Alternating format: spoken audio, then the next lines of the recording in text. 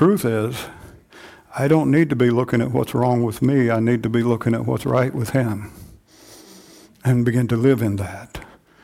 And what's wrong with me then will take care of itself. And the problem is we try to push that off on other people.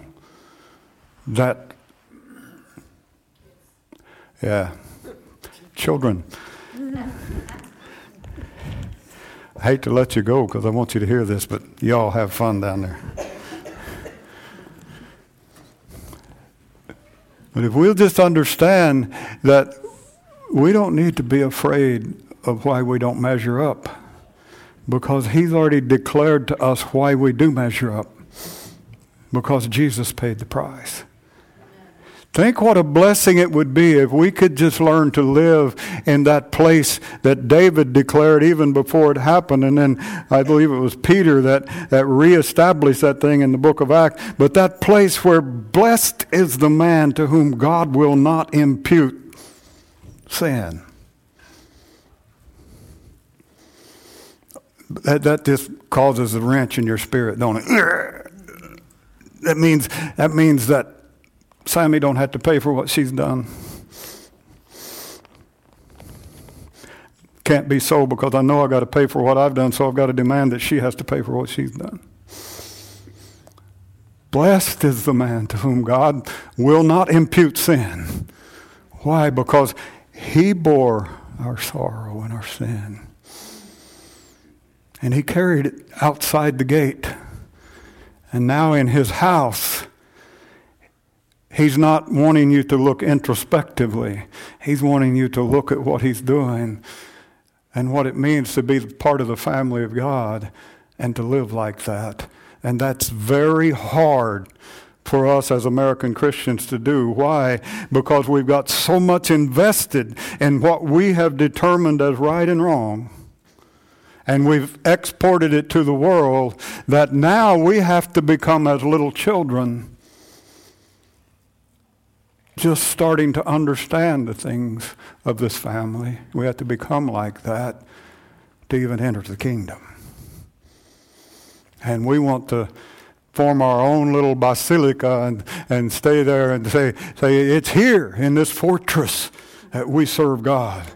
And you can come across the drawbridge, but if you don't live like we think you should, we're going to pull up the bridge and feed you to the crocodiles. Overstated, maybe, but really not. Because we haven't understood how deeply, deeply saved we are. We're saved if we believe in him. Saved from the consequences, delivered from the bondage, and healed from the results. That's salvation. And this morning, my goal is to perhaps make you hungry. Because I'm going to be preaching out of numerous years of preaching and study this morning. And I want to give you just a little bit of an insight into relationship with God that the church hasn't often allowed. And it's not because we don't see it. But when we see it, we pull back from it because we've got so much invested in what's been put out there before. And we have this thing of family, and it bleeds over into church family, that no matter how hard you try as a normal American family to not put your bad habits into your children, you'll put them there unless you change your own bad habits. And as churches, and we celebrate those things. When we see it start to produce in our children, we celebrate those things. Well, just a chip off the old block. Those apples don't fall far from the tree. That's true. The Bible says it's true. And in church families, if we're not careful, we do the same thing. But we got so much invested in being Christ's family church that we don't realize that we need to lay aside some of those things and change our habits and change our expectations so that we can get to where God wants us to go and where He so lovingly leads us, yet so adamantly stands and says, if you don't go my way, you don't go. Why? Because there's no other way to where He is. That's why he says that the soul that sins, it will die. That soul doesn't die because God said it. That soul dies because it sins. God said it because it's so. It doesn't become so because He said it. You see, there's a difference. Sometimes God's just making observations saying, come on now, this is the way, the path of righteousness. It leads unto life everlasting. This is the way. Come on, walk in it. To do that, you've got to understand at least some concept of what it means to be so thoroughly saved that you realize that it's His spirit of adoption has been reaching to you forever. It's your spirit reaching back to Him that's been lacking. That you see the sense and the marvel, the wonder of an almighty God that's willing to adopt you, but as long as you leave it hanging out there as Him just being willing, you never sense that spirit of adoption. When you realize that I have to become willing, that He's inviting me from this darkness into marvelous, marvelous light. I realize that, and I begin to say, okay, I'm casting off all of those anchors that identify me from the past, and I'm going to become identified by walking with Him. Then you don't have to become mature in Him at that moment to begin to be a son or a daughter in His kingdom. You begin right there. God spoke to me yes, He does talk to me. God spoke to me just a few weeks ago and told me, I want you to begin to talk about being sons and daughters in the kingdom again, being children of God. And I obviously knew that I needed to do it, so I started asking Him, well, where do we go? And he said, well, you can teach it more fully now than you could when you first started teaching it. 1992, something like that. And I thought, yeah, you're right. You know what? When He speaks to you, you know He's right. But you have to observe His rightness before it begins to take hold in you. So some of this will be about that this morning, but I want to talk about the expectation of living as a son or daughter, as a child of God. And some of it I'll use natural illustrations, such as my dad worked long, hard hours in the coal mine. He expected us to work long, hard hours at home because we were producing a life. And I'm so thankful that he did that both things. I'm thankful that he worked, and I'm thankful that he expected us to work. But he drove pickup trucks all my life. And one thing he always loved was these open exhaust. He drove a truck for a living, and he loved open exhaust. And until they started putting safety inspections in, he literally had an open exhaust all the way from the manifold to shooting fire out the back of his truck. Open exhaust. And one of the things he loved to do was coming down the long hill before he turned off to come up the road, the gravel road to our house, coming down that long hill. He loved to throw that old truck up into third gear and just he called it let her beller coming down the hill. And we always knew he was coming home. And there are two reactions to that. One reaction was, oh man, I'm so glad he's coming home. I'm going to meet him right out there. The other reaction was, oh no, Mom's going to tell him what I've done today. It was one or the other all the time because he was a good dad. But he was never a demonstrative man in words. I think I was probably maybe 30 plus years old before I ever heard Dad say, I love you. But I never doubted that he loved me. Didn't mark me much. I might still need counseling, I don't know. We'll figure that out. Probably take a whole team of counselors to straighten the worms in my mind out. Sammy was praying about that earlier. And thank you. I remember that on those days when I had been living according to the plan of the household. It's usually about dark. I'd run out there and I'd be where he parked the truck. And he didn't say much. He'd just get out of the truck. I would grab his lunchbox. He'd throw his arm up over my shoulders and we'd walk to the house. Never say much of anything. Just being around him. You know, he's my dad. That is a natural picture, a weak one, but a natural picture of what we can have with our Father, with our Abba. If, I don't know, whatever term you use for one that's endeared to you. For him, he was my dad. But have you ever thought of God that way? You know, every day I knew that I was not perfect and I had not done the work in the manner that he would do the work and all of that, but it wasn't every day that I was in trouble. A lot of them, but not every day. But always trying to understand that right about dark it was time to have the chores done for sure, because he was going to check on that.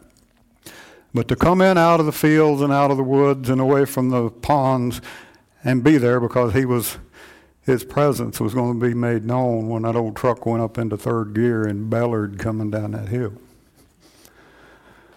Now, a lot of times we pray, hear me now, we pray beyond the presence.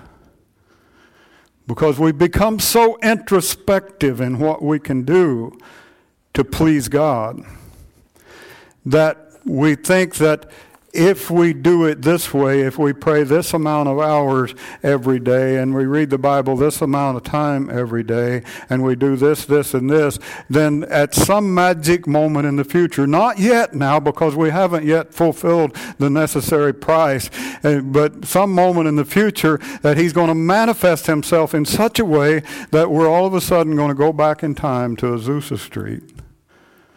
And we're going to have this amazing thing that happens throughout the earth.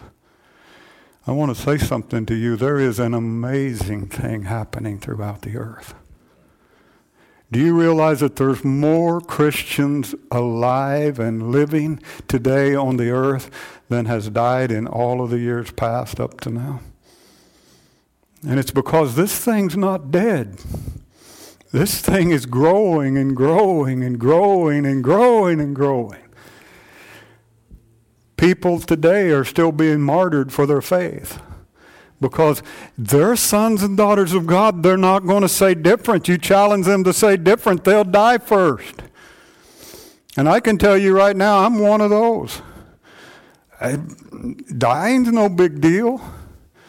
We've not tried that yet. We'll see what happens. You know, the thing is that I'm a son of God. And I honestly don't spend a lot of time in introspection except at times, and I'll say this, that when I'm in the pastoral role and people start to leave the church, I get introspective. I go before God and I don't say, God, what's wrong with him? I say, God, is there something wrong with me? I don't start looking and trying to figure out what's wrong. I just say, God, is there something wrong that we need to change? And I put myself before him and say, if there is, God, I'll fix it. I'll go to them and do what I need to do. I'll get before the church and do what I need to do. There's that time of introspection, and that's probably never going to cease because I feel greatly the responsibility of leading a group of people. It's a heavy thing because I know that one day I will stand before him and give answer. So in that case, I'm kind of introspective from time to time, but I'm not introspective about everyday life because I walk with him and I talk with him. And I have that sense of his presence. Now, to get in and develop this, I want to talk about some words to start out. I want to talk about darkness. I don't think we've talked enough about darkness and light and glory and things like that. And I want to develop some of your thinking. A lot of times when we talk about coming out of darkness into a marvelous light, we think about physical darkness and physical light. And there is some element of that, but that's a very shallow definition of the words that's used. When you look throughout the Bible in the way the word darkness is used, both in the Hebrew and Greek, and you look at the definitions from those languages, it briefly mentions the absence of light. But here's what it mentions most often is obscurity, falsehood, ignorance. In other words, darkness is an absence of light, but not luminaries, but an absence of light, a distinct difference made in Genesis chapter 1. First, it says, God said, let there be light, and there was light, and it was still yet some days before he created the luminaries. In other words, he was saying, let's expose the possibilities of creation. Let's show the truth that if my word touches and goes forth, that something begins to happen. Let's show this thing. And light, literally as it's used, it does have some elements of the luminary. But what it actually means is elements of enlightenment, illumination of the mind, happiness, cheerfulness. God created all of that first. And then he created the luminaries, the sun, the moon, the stars. Now think of that. Are the sun, the moon, and the stars light because they have light? Or do they reflect the light that's in God's creation? I think it's very apparent that they reflect the light that's in God's creation. If you don't believe that, don't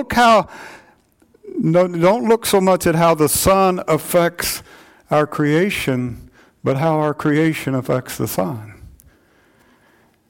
How through the process of creation being creation, the cycles of the moon are established. Or by the cycles of the moon, those things are established. I don't know which, but it could be either. But look at it in the sense of God brought light to his creation first. And somewhere in all of that, he brought order, and out of the order came the sun, moon, and stars. Challenging way of thinking, huh? Yeah. So, the Bible talks of a land of darkness, a land of obscurity, falsehood, ignorance. Sometimes we live in that land, don't we? And sometimes it's more than just the national ignorance, obscurity, and lack of light. Sometimes it's our personal ignorance, obscurity. And when I say ignorance, I'm not talking about absence of intelligence. I'm talking about absence of information, absence of knowledge, absence of what it takes to function. And we live in that, and we lay claim to it, saying, I'll never figure that out. I'm guilty of that where technology is concerned. And I'll probably be guilty of that the rest of my life, because some things you want to figure out, some things you don't. I don't much want to, so I probably will never completely figure it out. Why? Because Leslie's figured it out. Chelsea's figured it out. They love it. I don't. I'll use their knowledge. That's relationship. Isn't that true? You know, people say, well, you're using my friendship. Yes, we do use your friendship, and you should use mine. It's the way it is. It's part of being relational. But it talks about land of darkness. The 23rd Psalm puts it this way, the valley of the shadow of death. It's the same word. And it works out that it's talking about a contortion of the soul, and in a place that the soul, the mind, the will, the emotion is so disconnected with the life of God that it begins to be dark and then totally separated, and the life of God shows no more. And the New Testament refers to that as outer darkness, where the light of God never shines. But in this valley of the shadow of death, in this land of darkness, there's a light that shines. And one of the writers in the gospel says it's like a light set on a hill. It can't be hid. Talking about the church, talking about the city of the redeemed, the city of the living God. We're talking about everybody in the church becoming a luminary in their own right, in their own knowledge of who they are in God, and beginning to shine forth into the world and becoming something that just can't be hid. And people begin to peel off like flies because in that suddenly they have a responsibility. It's not all right to just sit there anymore. It's not all right to put the responsibility over on a career leader anymore, whatever. It's not all right to do that anymore because suddenly they have a responsibility. Now let's look at Isaiah chapter 9, verses 2, 3, and the first part of verse 6. The people who walk in darkness will see a great light. Those who live in a dark land, the light will shine on them. Now notice that before I go on.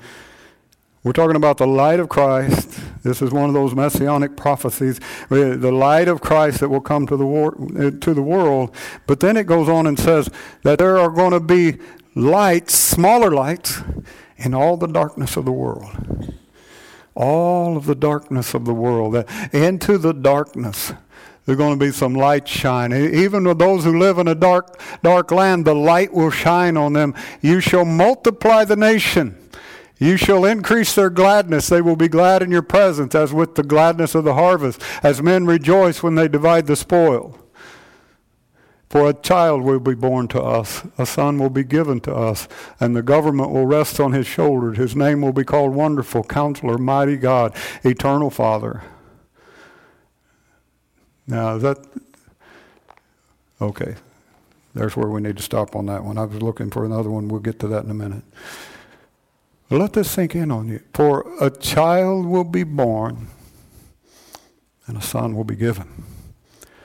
Yes, it's talking about Christ, but everything that talks about Christ also reflects the church, because if you follow it through in the New Testament, it does identify Jesus as the Christ, but then it begins to identify the church as representing Christ, as being the presence of Christ, the body of Christ, the church of Christ in the earth. Now think of your responsibility. Is your light shining, or are you running, hiding, and shifting blame?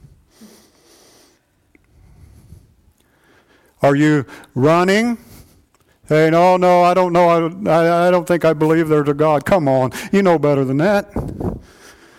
Even the infidels and those that call themselves absolutely godless, they know there's a God.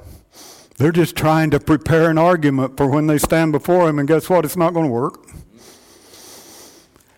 And by the way, they don't know what to say when you face them with such comments and such ignorance as I just displayed.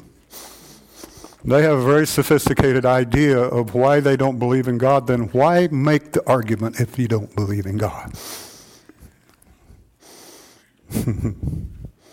What is there to argue about? There's not a God. You notice God never tries to prove that He is. He says you got to believe that He is. But He doesn't try to say, now this is why you got to believe it. He just says, anybody that's got a mind and thinks it through, they'll know there's a God. And that's kind of where I stand. Look at Isaiah 8:18. Behold, I, Christ, and the children whom the Lord has given me are for signs and wonders in Israel from the Lord of hosts, who dwells on Mount Zion, or dwells in the city of the redeemed, interchangeable in the church.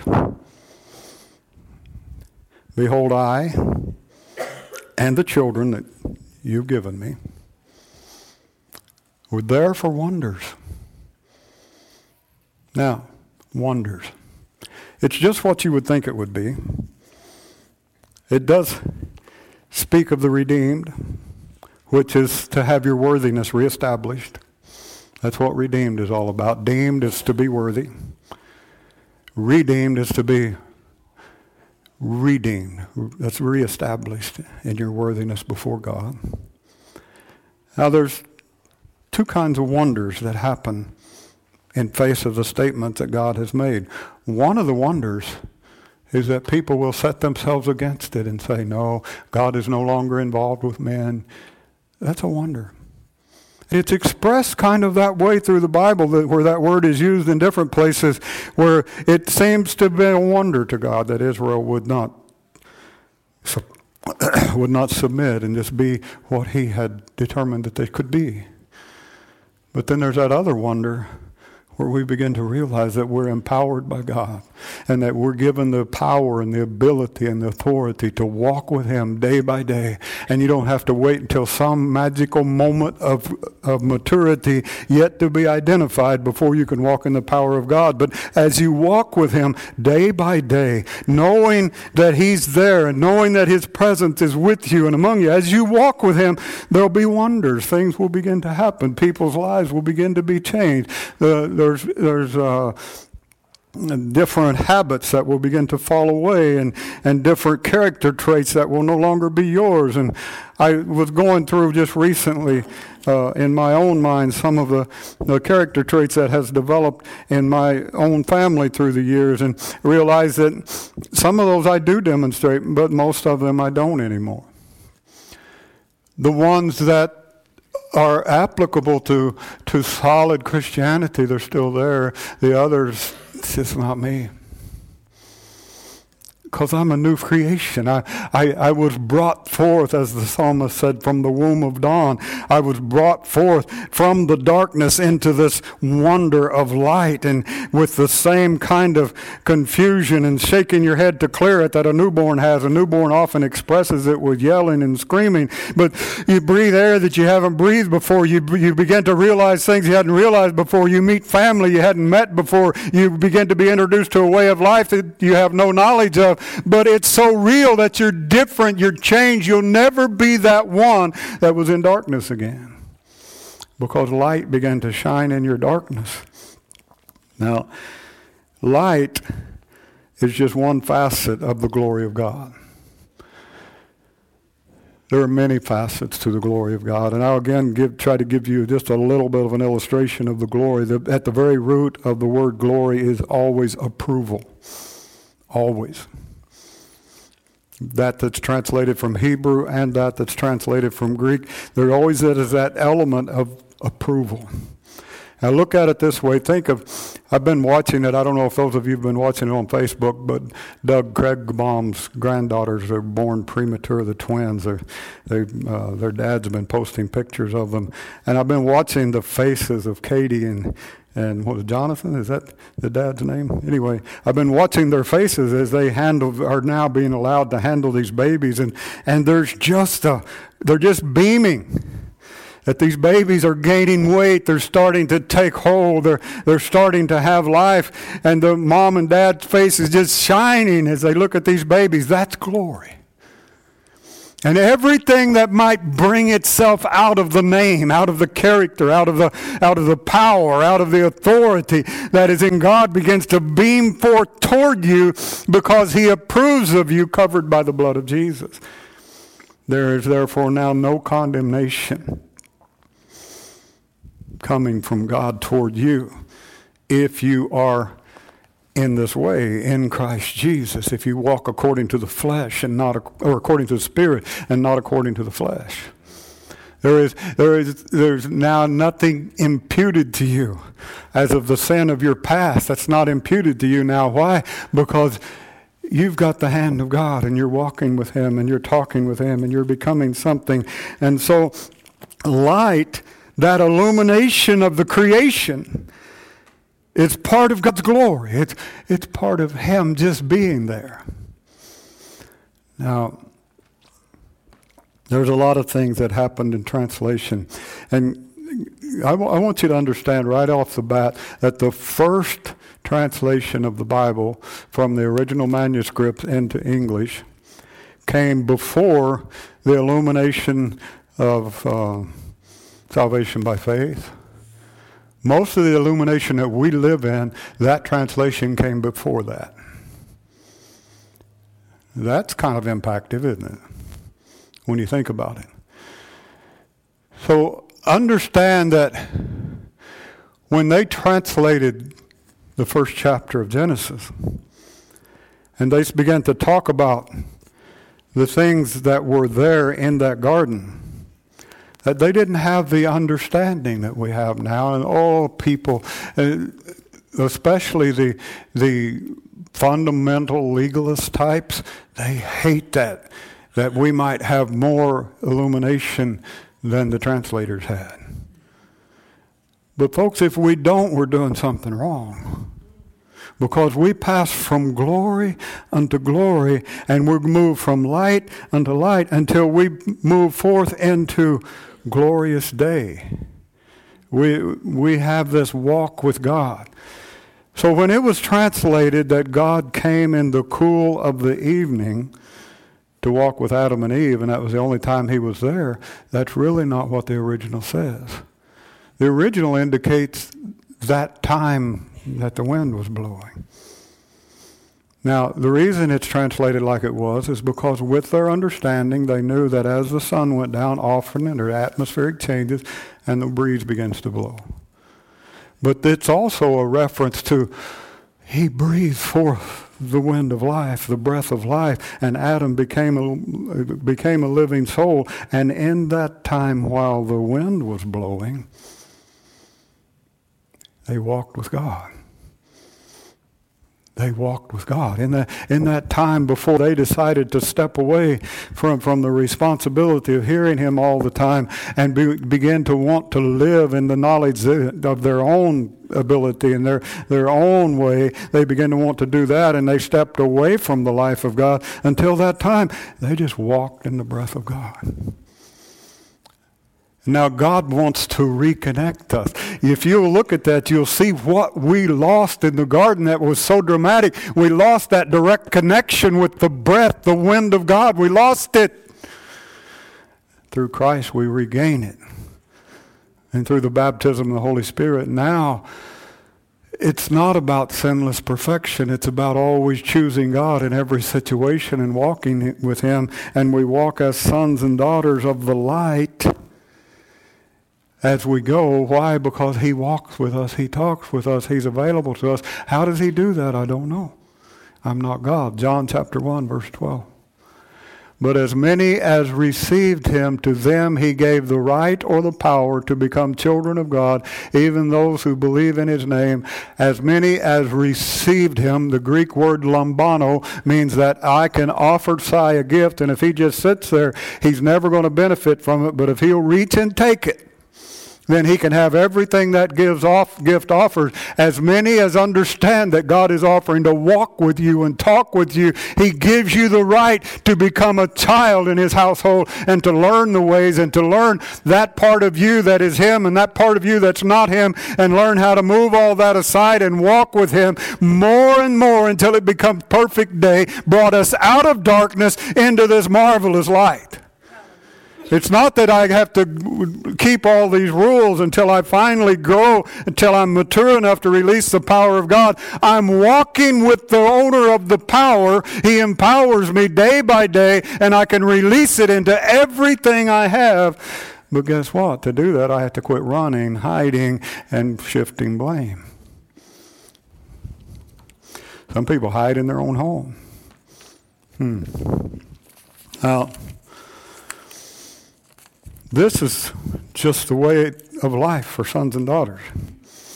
As you embrace the pursuit of him in context of the family, the household of the redeemed, this is just the way of life. When I look at you and the enemy, now remember, he's the accuser of the brethren. We know who he is. When I look at you and that accusation comes up in my mind, I need to immediately remember that blessed is the man or woman to whom God will no longer impute sin. Whoa, no, we can't do that. Yeah, we can. And we should. And walk with him. And walk with them. And to realize that no matter what the accumulation of accusations that I have, I need to let him cut those off. And walk with them in the freshness of one that knows God. If they will allow it. If they don't allow it, it's them that walks away, not us. Now, Luke chapter 17, verses 9 and 10. This may seem like a departure, but it's not. I want you to get this. He does not thank the slave because he did the things which were commanded, does he? So you too, when you do all the things which are commanded, you say, we're unworthy slaves. We've done only that which we ought to have done. Now get this picture. I didn't want to read the whole thing. Been out working in the field. The master's been overseeing it. They come in to eat. And Jesus says, now the one that has done the work does not sit down and say to the master, now feed me. He first makes sure the master is seated and the master has what he needs. And then he eats. And I'm so afraid across this nation that we have become guilty of coming to the weekly meeting expecting God to serve us because we've been so faithful through the week. We've witnessed to so many people. We've met the needs of so many that we're needing. And now we come here dragging in and expect to be seated and for God to serve us. It's not the way it works. When we come into this house, we need to come in with the idea that I'm going to give to my master that which he deserves. I look at the blessing of the week. Yeah, there's been challenges. There's been all kinds of things. There's been times, and inevitably there will be times of introspection. I need to lay those aside. But I need to look and realize that he has been such a blessing. And I come here and I begin to offer him that blessing. Here's what I want to challenge you to do and perhaps hopefully make you hungry for, is to never miss it when he manifests himself. Never miss it when he manifests himself. I heard a man giving an illustration, and I know this man is truthful, so this is real. But he had been doing a conference, and the glory and the presence of God had been so real. And at the end, they went out to a nice restaurant, and we're sitting talking about it, and there was some really soothing classical music playing in the background. As they talked about the things that God had done in the last 3 days, they just became so aware of his presence. And over the speakers throughout that whole restaurant, it began to play, hallelujah, hallelujah, hallelujah, hallelujah, praise ye the Lord. Just seemed like out of nowhere. And they immediately began to acknowledge his manifest presence and worship him. And then the music shifted back to just normal, soothing tones.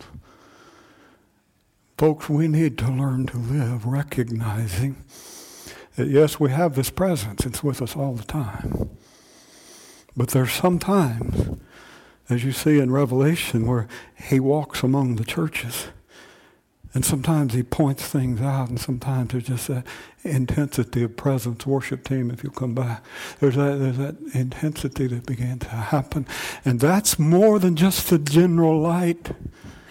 That's the light beginning to shine on our darkness, whether it's health, whether it's agitation of the mind, whether it's something we've previously been ignorant of, whatever.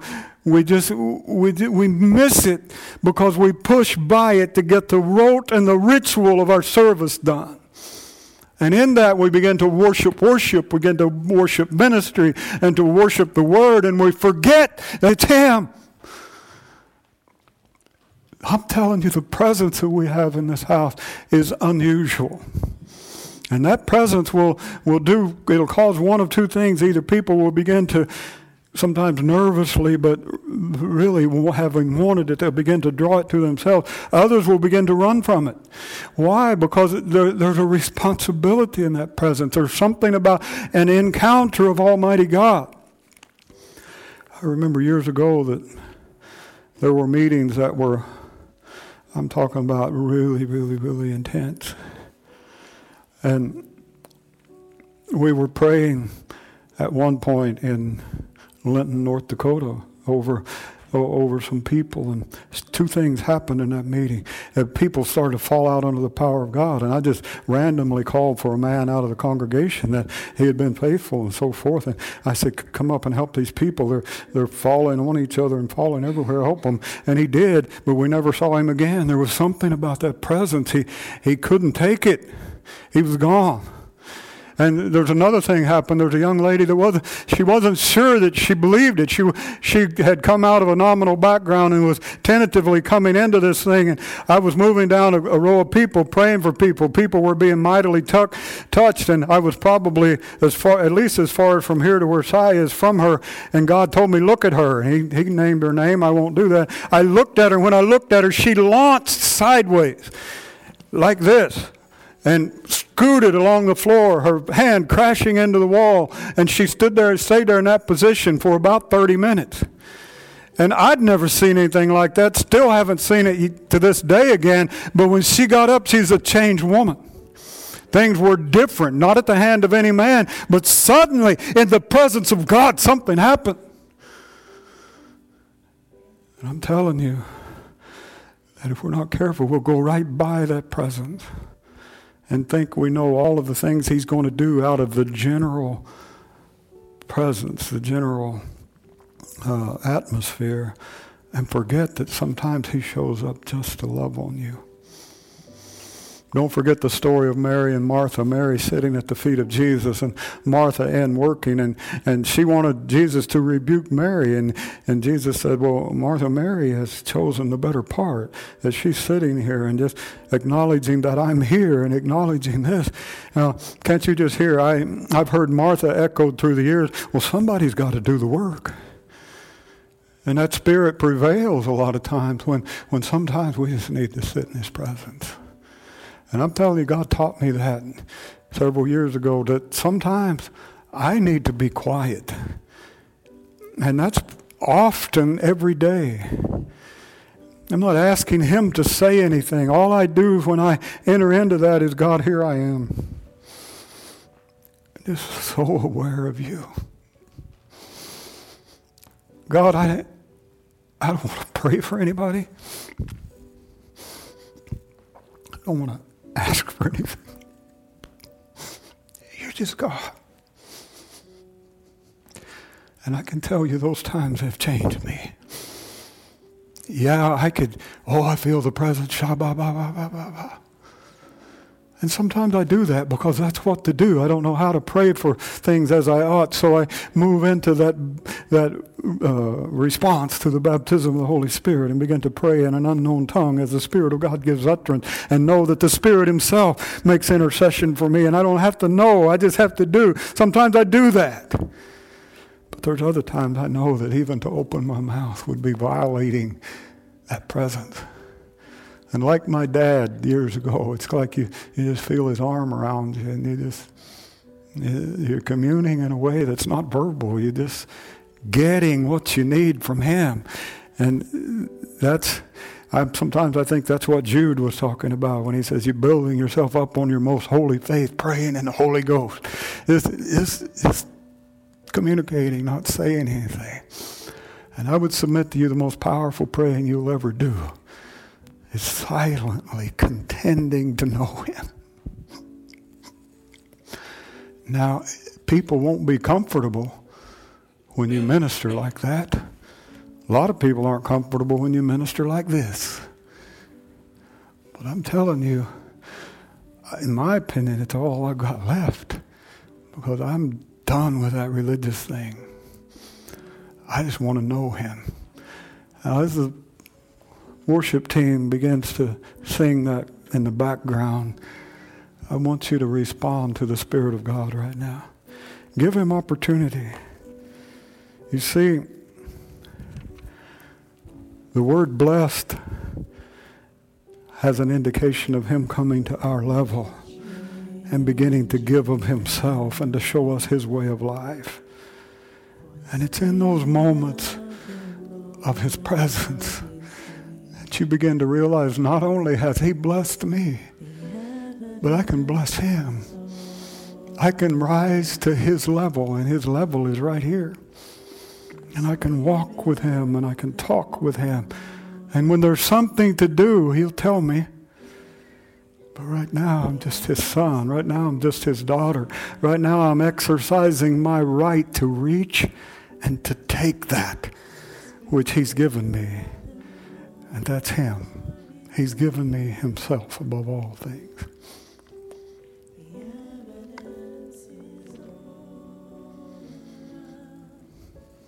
Let him touch you this morning.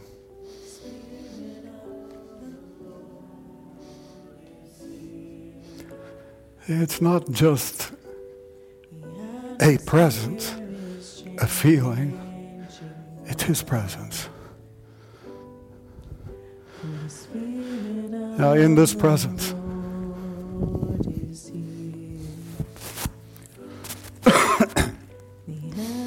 there's a spirit of adoption that's going through this place where he's offering to take you into his family, into his household. And what he needs is a response from you saying, "You're my father, you're my Abba, you're my daddy." You're offering to be something I never dreamed could happen. No, don't let your mind go to, if I do this, I can't drink, I can't. Don't do that. It's not about what you can't do, it's what you can do. You can come into the presence of God and be affected by him and learn his ways. You can do that. If you're here this morning and you've never seen it this way before, but you want to be a part of the family of God, just tell him that. Lord, I accept that. You're drawing me from darkness, from that place of ignorance and obscurity, into a place of happiness and joy and righteousness and peace. Your kingdom come, God. Your will be done. Here in my heart as in heaven.